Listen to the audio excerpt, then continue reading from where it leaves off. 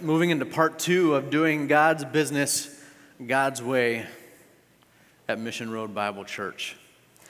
Let's pray, though, and then we'll jump into it. Father, thank you for this opportunity to really kind of pull the car over in some ways and stop to think.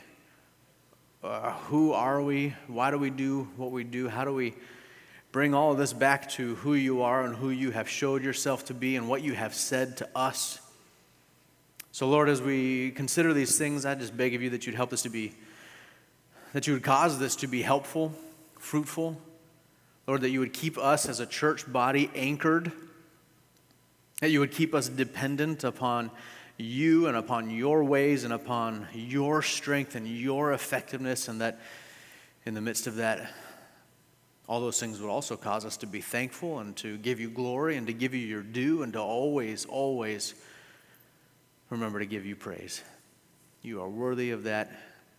We ask for your blessing now on this time. In Jesus' name, amen. All right, so I appreciated Myrle's introduction last week, and it really brought us back to the mission statement, which is helpful because we say it enough that we ought to make sure we know what we're saying and why and how it actually has bearing on our lives, right? Because we don't want to just kind of say it from tradition or from rote, but we want to understand the point and the purpose. But again, we understand and we say time and time again the fact that we exist to magnify God and to spread a passion for His glory. How? Well, by making disciples and shepherding them to value Jesus Christ in relation to everything else. Well, above all else, in which areas of life? In every dimension of life. And then what's our rule for that as regulated by the Word of God? And we talked last time, Pastor Myrle did, about just understanding the right terms of what is a disciple, right? A disciple is a follower. A disciple is a learner of Christ. When he called the disciples, he wasn't calling someone who was already certain, had a certain qualification. He wasn't calling somebody who had shown themselves necessarily to be a certain thing. He was just saying, hey, come follow me. Be my disciple, which means you learn from me. You walk with me and you learn from me. That's what a disciple is.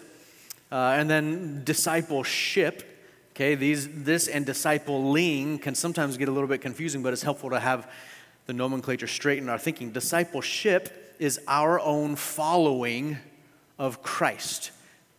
Okay, so this is important. This is a state of being, right? A believer is a disciple, and he is in discipleship.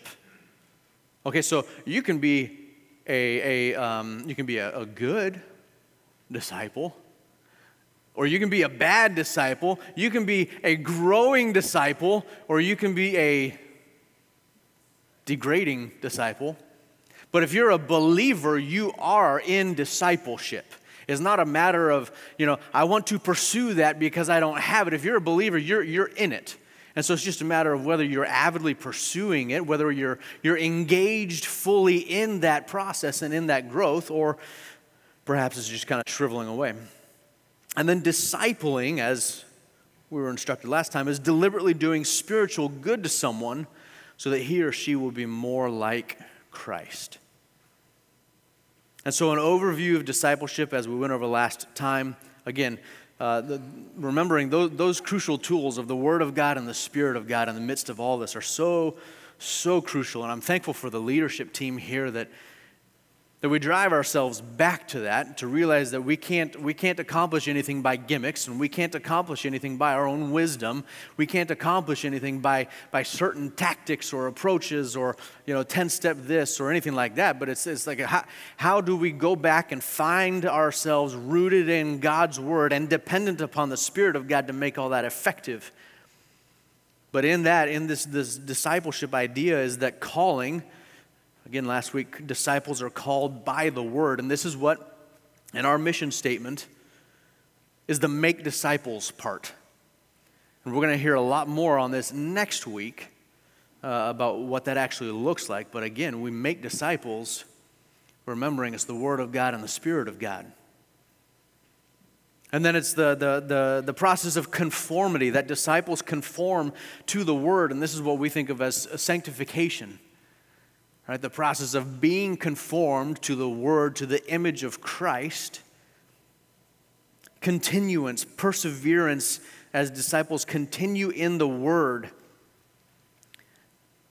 You know, maybe we think often about, perseverance in the sense of, not falling away into apostasy or something like that. But I just want to remind you real quick of what Jesus' own words at the end of the Sermon on the Mount are in Matthew 7, verse 24. He says, "Therefore, everyone who hears these words of mine and acts on them," okay, so these words of Christ, the teachings of Christ, which can easily be expanded out into just the Word of God, the revelation of God as a whole. "Therefore, everyone who hears these words of mine and acts on them may be compared to a wise man who built his house on the rock.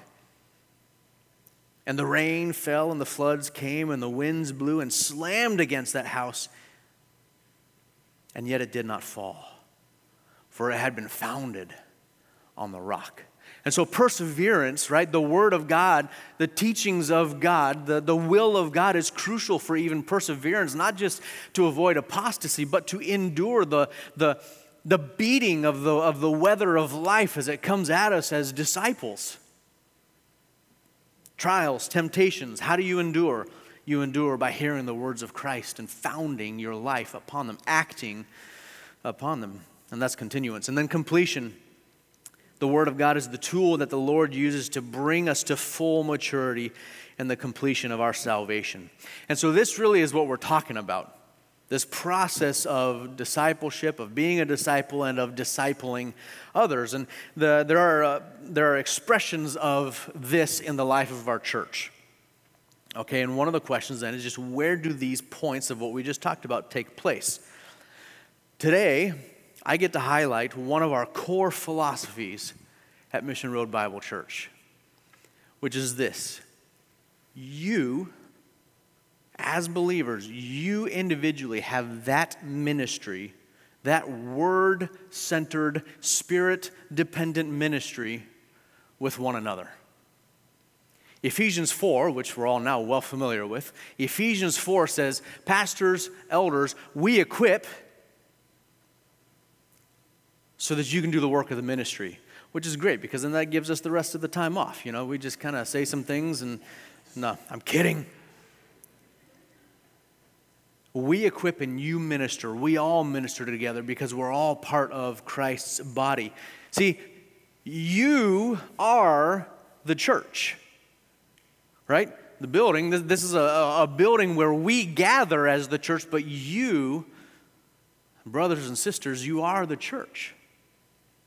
And so the dozens of one another commands that we see in Scripture are addressed not just to us as elders, not just to us as pastors, or just to the vastly mature amongst us, but it's to every single one of you as the members of the church. They're addressed to each disciple, to each follower of Christ. As Pastor Rick would say, they're addressed to y'all, right? Stuart Scott has a book called 31 Ways to Be a One Another Christian. If you wonder what this looks like, what this might flesh out like in your life, pick up that book. Read one a day and you'll be blown away at the ministry that God has for each of you in the midst of life together as a church family. But we think about this as it says in 1 Peter 4, 7-10. Peter writes this in chapter 4, verse 7. It says, the end of all things is near. Whoa. That's quite the setting. That's quite the beginning to the sentence. And he says, in light of that, he says, the end of all things is near. In light of that, therefore, be of sound judgment and sober spirit for the purpose of prayer. Ooh, tell us more, Peter.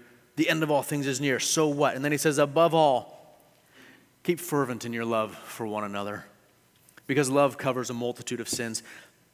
Be hospitable to one another, y'all, without complaint. As each one has received a special gift, employ it in serving one another as good stewards of the manifold, the variegated, the multifaceted grace of God. Wow. The end of all things is near, so love one another, be hospitable to one another, be devoted to prayer, and use your gifts for one another.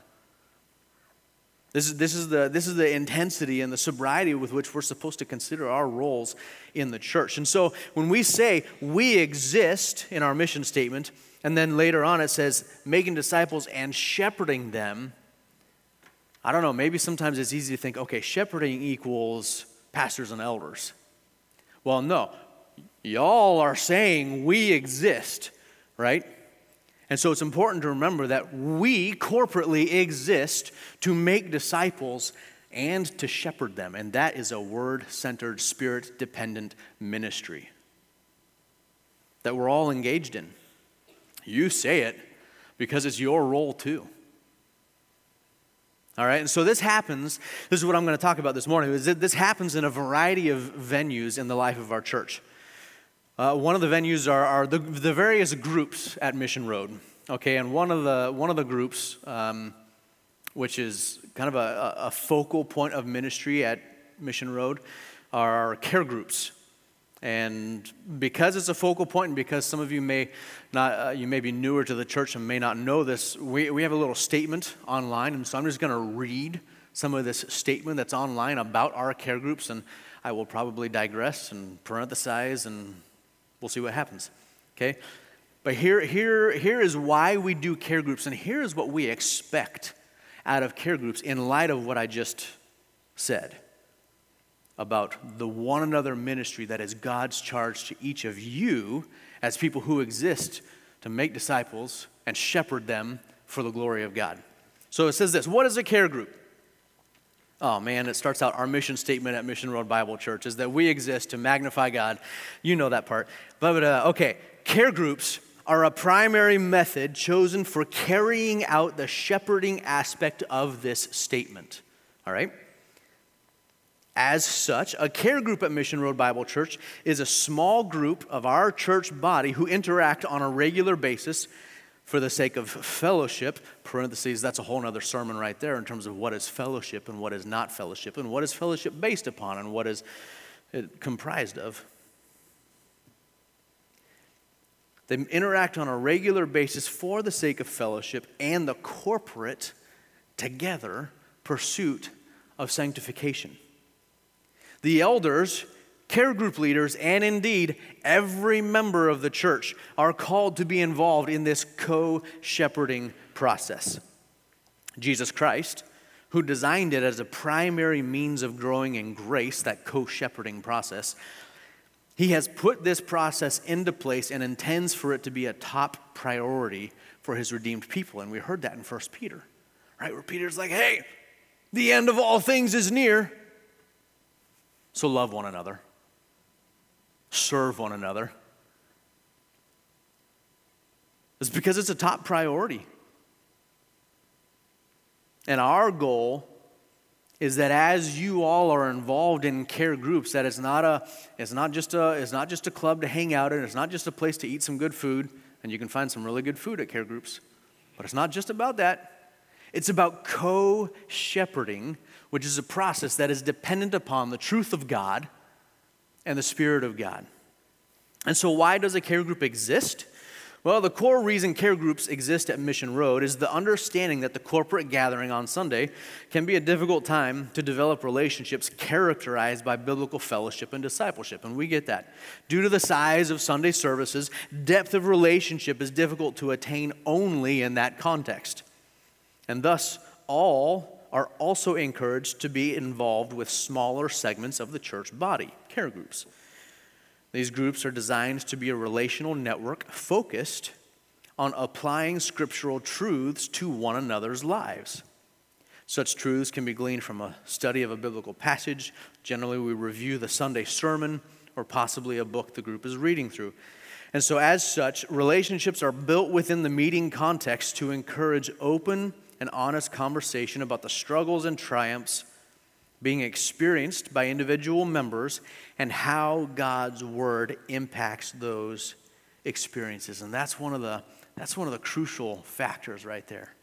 Anybody can sit down and just talk and share this joy, this sorrow, this struggle, this victory, and yet to bring those things and to integrate them and to say, well, how does this push us back to God?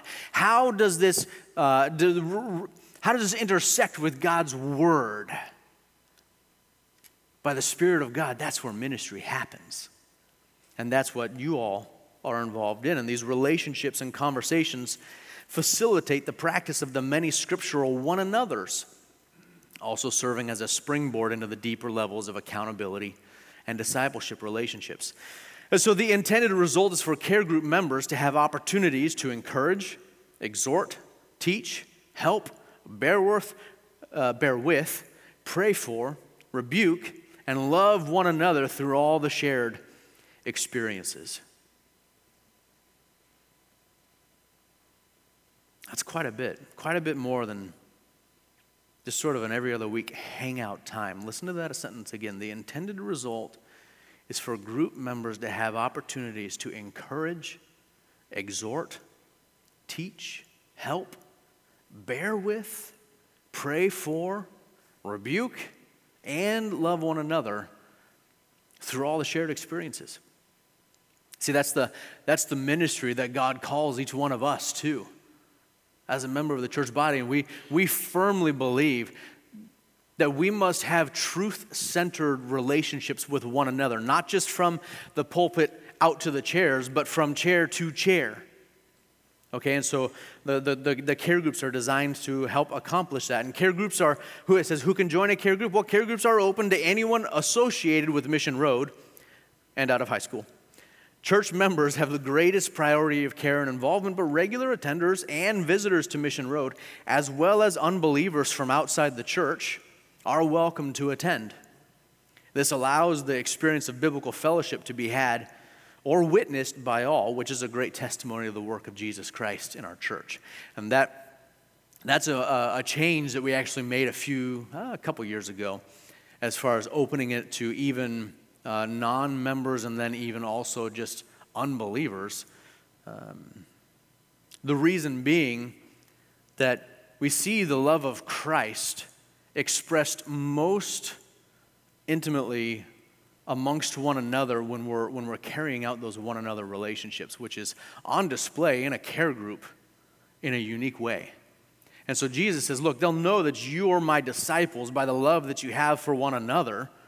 And so really one of our greatest evangelistic tools is to say, hey, you should watch what Christ has done in the lives of these diverse people who otherwise would not be necessarily spending time together and loving on one another in such a unique way.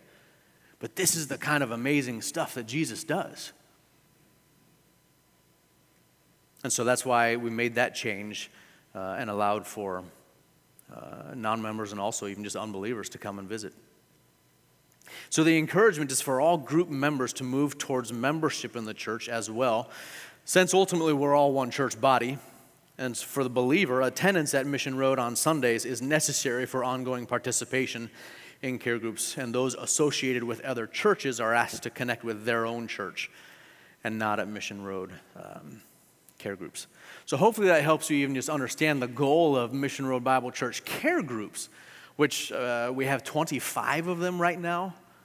And we're closing in on starting another 3, which would be 28 groups, and it's pushing like 350 people involved in those things. And we don't want 25 groups and 350 people just kind of hanging out on every other Sunday, enjoying good food and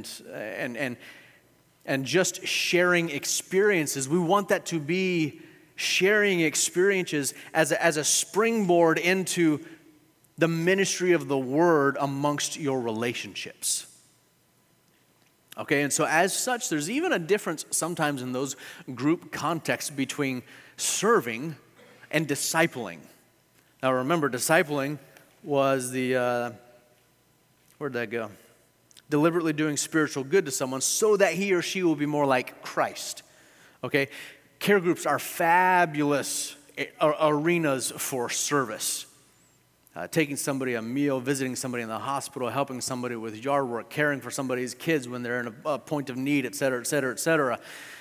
Those things those opportunities to do good in that sort of a way, though, are areas of serving, and those are acts of worship, and those are acts of body fellowship, but they're not necessarily doing spiritual good for the sake of somebody else being more sanctified per se. And so it's important that none of us allow ourselves to escape from having word-centered conversations and influences simply by saying that, well, I do something or I serve in a particular way.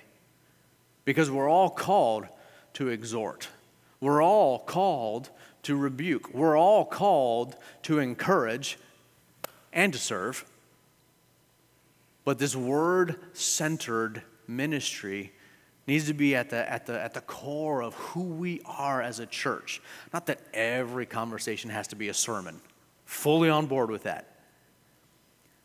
But isn't this what Moses instructed the Israelites to do a little bit in terms of just the great parenting charge in Deuteronomy? He didn't say, hey, preach to your kids 24 hours a day. He just said, look, as you're going, as you're standing, as you're walking, as you're going by the way, like, be able to instruct. Be able to say, hey, life, God, they intersect. Life circumstance, faith. What has God said? Let's consider that. And that's word-centered ministry. To say this sorrow connects to God's word in this way. This joy, this victory should be reflected upon in light of God's word in such and such a way.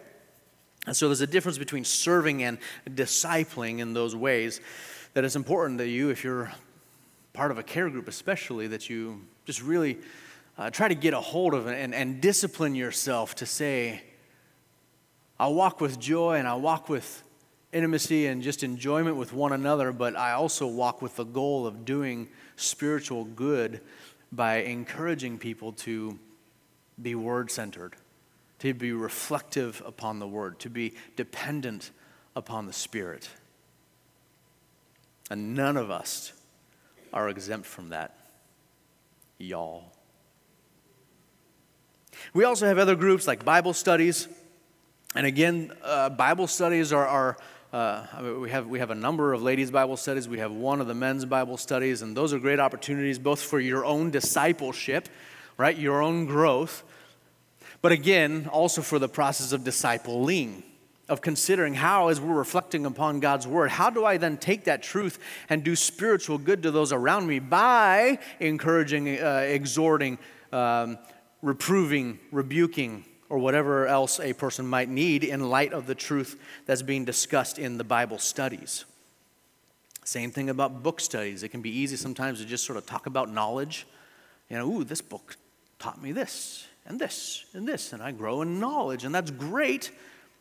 But then helping others apply it to say, here's this knowledge of God's word.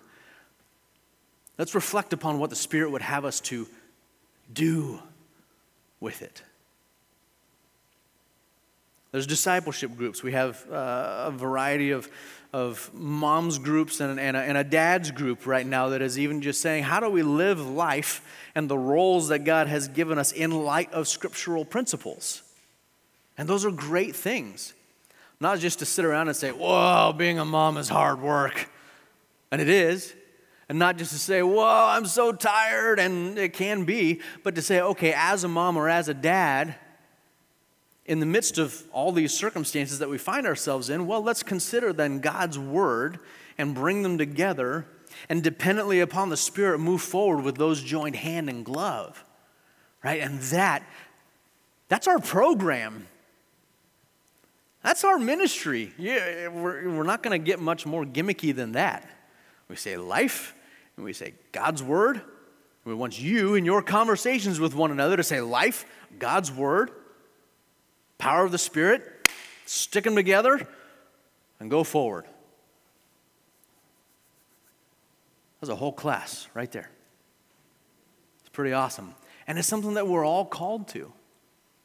And you know where those things get really hard is when we're resistant to that connection. Right? I've talked to people and I've been like, okay, life. Yes, that's happening. God's word. Yeah, I get it. And then you got the opposite sides of the magnet that they just will not be willing to put them together. And to see, like, you don't just look at life and then you don't just look separately from God's word and say, that's how it goes. No, God calls us to help one another in bringing them together and then moving forward by the filling of the Spirit and according to that. All right, so encouragement, help, reproof, prayer, correction, these are all manners of spiritual good that are done in these groups.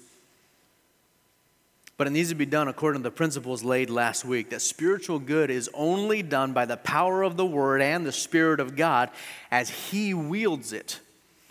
But oh, so often we are the vehicles that carry it. So be aware. The Spirit of God is the one who makes the Word effective. But you can't use that to say, God will just do it to that person. Because God says to you, bear that word to one another. And then the Spirit moves through that and works wonders in life. Unless we are opposite pole magnets that repel. But do you have to wait for the every other week care group meeting time to have this word-centered ministry? No. You can even do it one-on-one. You can even do it after Sunday school. You can even do it after Sunday sermon. Did you know that after the Sunday sermon, you don't have to start talking about lunch right away? My kids think you do. But we don't. We can immediately start to say, wow, think about God's word. And this is what care group meetings are supposed to do. Wow, think about God's word. And then individually say, man, how are you going to live that out? Hey, what was challenging to you as you thought about the truth that was being preached? What was encouraging to you? Those kind of questions should not be like, man, you are just way too intense. Get away from me. We shouldn't respond that way. We should just say, hey, this is word-centered ministry. Yeah, let's engage. Let's go. Because we want to spur one another on in those walks and in those responses. And this is again the thing. Like, okay, let's say we're talking in the foyer after the sermon and the service is done, and we're talking about life, and we're talking about job, and we're talking about this health problem. We're talking. You can practice on me. I've been having this, and I turned 40, and so now this starts happening. I've been having this lower back problem for like the last couple weeks. If I'm talking to you about that, don't just be like, yeah, lower back problems stink. Ask, hey, so what's the Lord teaching you through that? Or ask, hey, when you get so frustrated by the issue that has popped up again, how do you remind yourself to go to God? You see, suddenly, Word of God, faith, life circumstance, even lower back issues, intersect. Vacations. We're talking about summer vacations. Great. Florida sounds great. Jamaica sounds great. St. Louis sounds great. Whatever. How are you gonna maximize that for your spiritual good and for the good of your family? Again, if somebody does that, don't be like, get away from me, Mr. Intensity. Because this is y'all ministry. This is what we're supposed to be doing. Okay? And it can happen one-on-one. It can happen after the sermon. It can happen while you're walking back and forth. It can happen while you're having coffee together. It can happen while you're having a meal together. I happen to think spiritual conversations happen best with a beverage or food in front of you. But they just help a lot. It can be with a person that you meet with every week, or it can be with a person you haven't talked to in several weeks, and yet you just happen to have a conversation and you orient it towards God, and you seek to do good to one another. Now, there's some important skills for discipling, all right? Again, discipling, doing spiritual good so that the other person ends up looking more like Christ. Listening is an important skill. And there's skin-deep listening, like when somebody's talking about, okay, the lower back, and you're like, okay, yeah, what happened? Well, I was trying to move a refrigerator, and okay, yeah, great circumstance. So how did they respond? Okay, this happens. They did this. What was the context? Well, okay, so that's all skin-deep, right? You're just listening. This is the circumstance, and this is what happened. But then you also have to listen for heart-deep points. Why did such and such happen? What was kind of your state of being? And you hear how there are questions that even come to this.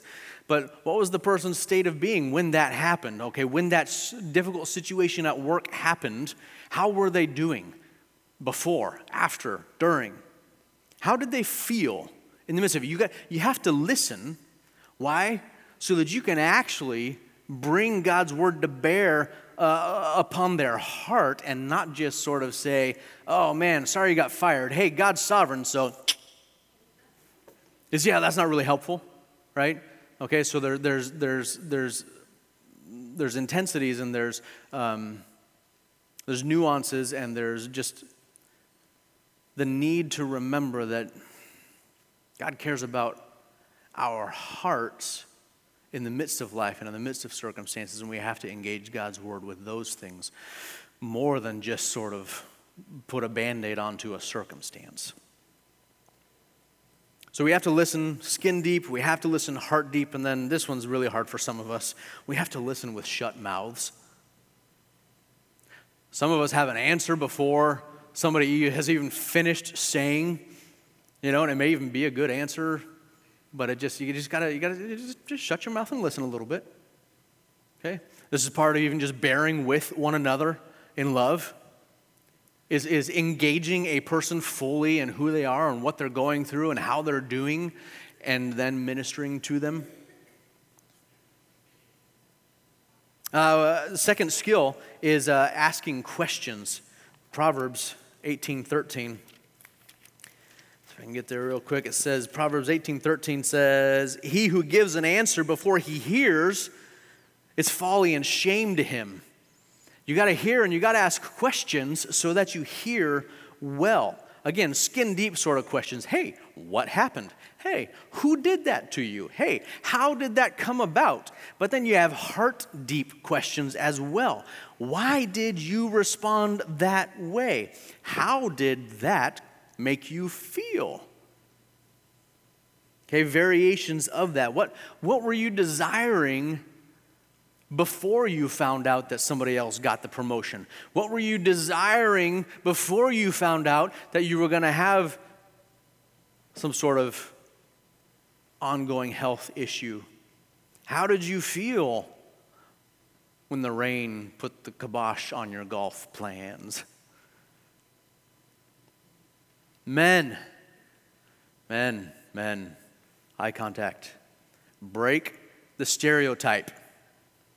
Men, we can listen. We can listen well. Men, we can ask questions, and we can ask good questions. Even dudes can do these things. It's not just for the ladies. All right, so learn. Learn. Bite your tongue. Shut your mouth a little bit. Listen. And then ask questions before we give the fix-it answer. Right? So work on that. Important skills for discipling: listening, asking questions, and then speaking the truth in love. If you want to look at Ephesians 4 with me, I know we've gone over it fairly recently in the sermons, fairly recently being like a year ago now. I know he always listens when we're teaching, and so just got to stick it in there every once in a while. Ephesians 4, verse 15, speaking the truth in love, we are to grow up in all aspects into him who is the head, even Christ. And then just a few verses later in verse 25, he says, therefore, laying aside falsehood, speak truth each one of you with his neighbor, for we are members of one another. Now that's a really interesting verse that I want to just pause on for a second, because I want to press in on the notion of what is falsehood just for a minute. Now, obviously, the immediate answer is falsehood is lying, right? Lay aside lying. Great, I get that. But I think there's a way in which we can sometimes damagingly deal in falsehood by withholding. By withholding truth from someone who needs to hear it. I've been having some conversations about this notion of kind of covering in grace. Okay, and I was talking with another elder, and we were just like, man, we have a very gracious church body.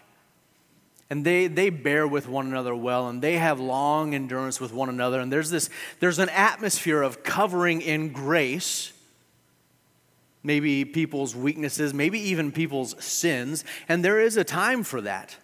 But there is also a time where that can actually, I think, veer into the realm of falsehood, where you withhold truth to somebody's detriment.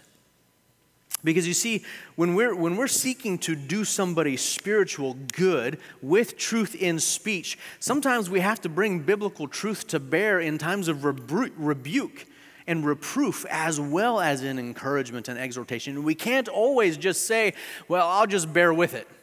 I'll just overlook that. I'll just kind of endure that for a little bit more. We have to be willing to engage one another in hard conversations motivated by their spiritual good. And it's vital. I mean, think about it. If you're walking with somebody, let's say it's the summertime and you're walking on barefoot and they're like, man, this walk is painful. And you look down and they got a thorn sticking out of their foot. You're just like, yeah, it's a hard walk, isn't it? I thought this walk was supposed to be enjoyable. I mean, the sun's shining, but I'm just not having a good time. And the blood is dripping out of their foot, and you go, yeah, it's a hard walk. Yeah, that's what we do sometimes spiritually. Somebody is being crippled by a struggle or by a sin or by a weakness, and we don't have the spiritual chutzpah to go up and to have a truth conversation with them to say, brother, I love you so much that I am going to say you've got a thorn in your foot, and that's why your walk is not enjoyable. And so sometimes we have to lay aside those types of falsehoods as well in these types of conversations. But man, you cannot do that if you're not listening well. And if you're not asking good questions. But then, the joy, the wonder of being able to help somebody pull that thorn out and watch healing. It's amazing.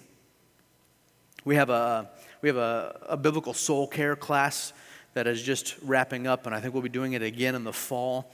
It's a very useful resource for just kind of growing in some of these skills, these understandings of how do I do this. But this is the elder's greatest desire. See, again, God calls us in our role as elders and pastors to equip. We're not the only ones that bring truth to bear in one another's lives. We can't be. I mean, think about it. Think about all the contexts and all the situations and all the nuances that are present in this room. The elders can't know everything. We can't dig into everything. We're available for each and every one of you. A phone call, a text away. But God calls you all to do this. To know one another, to listen to one another, to care for one another, to speak truth to one another. And to do that in groups, in care groups, in Bible studies, in your coffee conversations out there, in your coffee conversations at the shop, in your meals together, and just men, even when you're hunting, to have good conversations and to do spiritual good to one another, because we equip the saints for the work of the ministry. And even our overarching care group structure reflects this.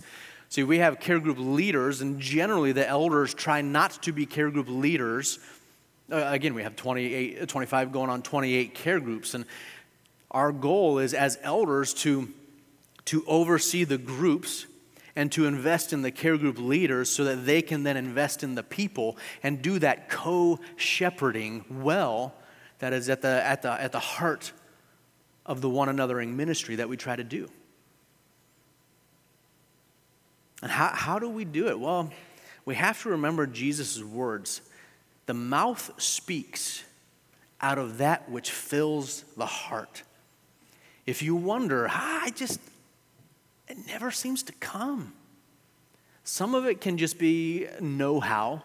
Some of it can just be practice, getting over some of that initial awkwardness of, all right, brother, let's talk about the Bible. But it's also just a matter of, look, if Jesus and his will and his ways and his word are filling your heart, it's very similar to the be filled with the Spirit, and then the songs happen, right? The word is in your heart, and you speak it to one another as you're engaging and interacting about life and job and vacations and health and parenting and roommates and school and all of that, right? Because nothing falls outside of the influence of God and his word. And so if you feel a little bit anemic in that, then dive harder into God's word. Dive harder into God's word in such a way that you come out of that time thinking, how does this have bearing on life? My own life and the lives of my brothers and sisters around me. Because if your heart is full of God's word, then you'll be able to speak it, and others will be affected in spiritually positive ways, and that's what we want. And that is one of our core ministry principles and pillars here at Mission Road, is that we want you all to bring the word of God to bear by the Spirit of God's power in one another's lives for the spiritual good of each other. So let's pray. Lord, thank you for just everything that is at stake in this. You've given us eternal souls to co-shepherd in one another as we pursue together the sanctification without which no one will see God. So give us grace to do that, Father.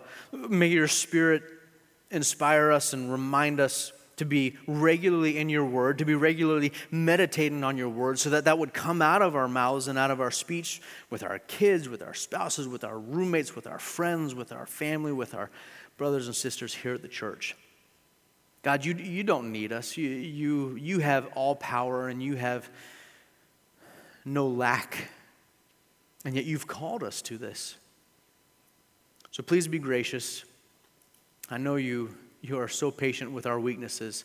And so remind us regularly, please, by your word and by your Spirit, to engage in this kind of a ministry together for the good of the church and for the glory of your name and the spread of your gospel. We pray this in Jesus' name. Amen.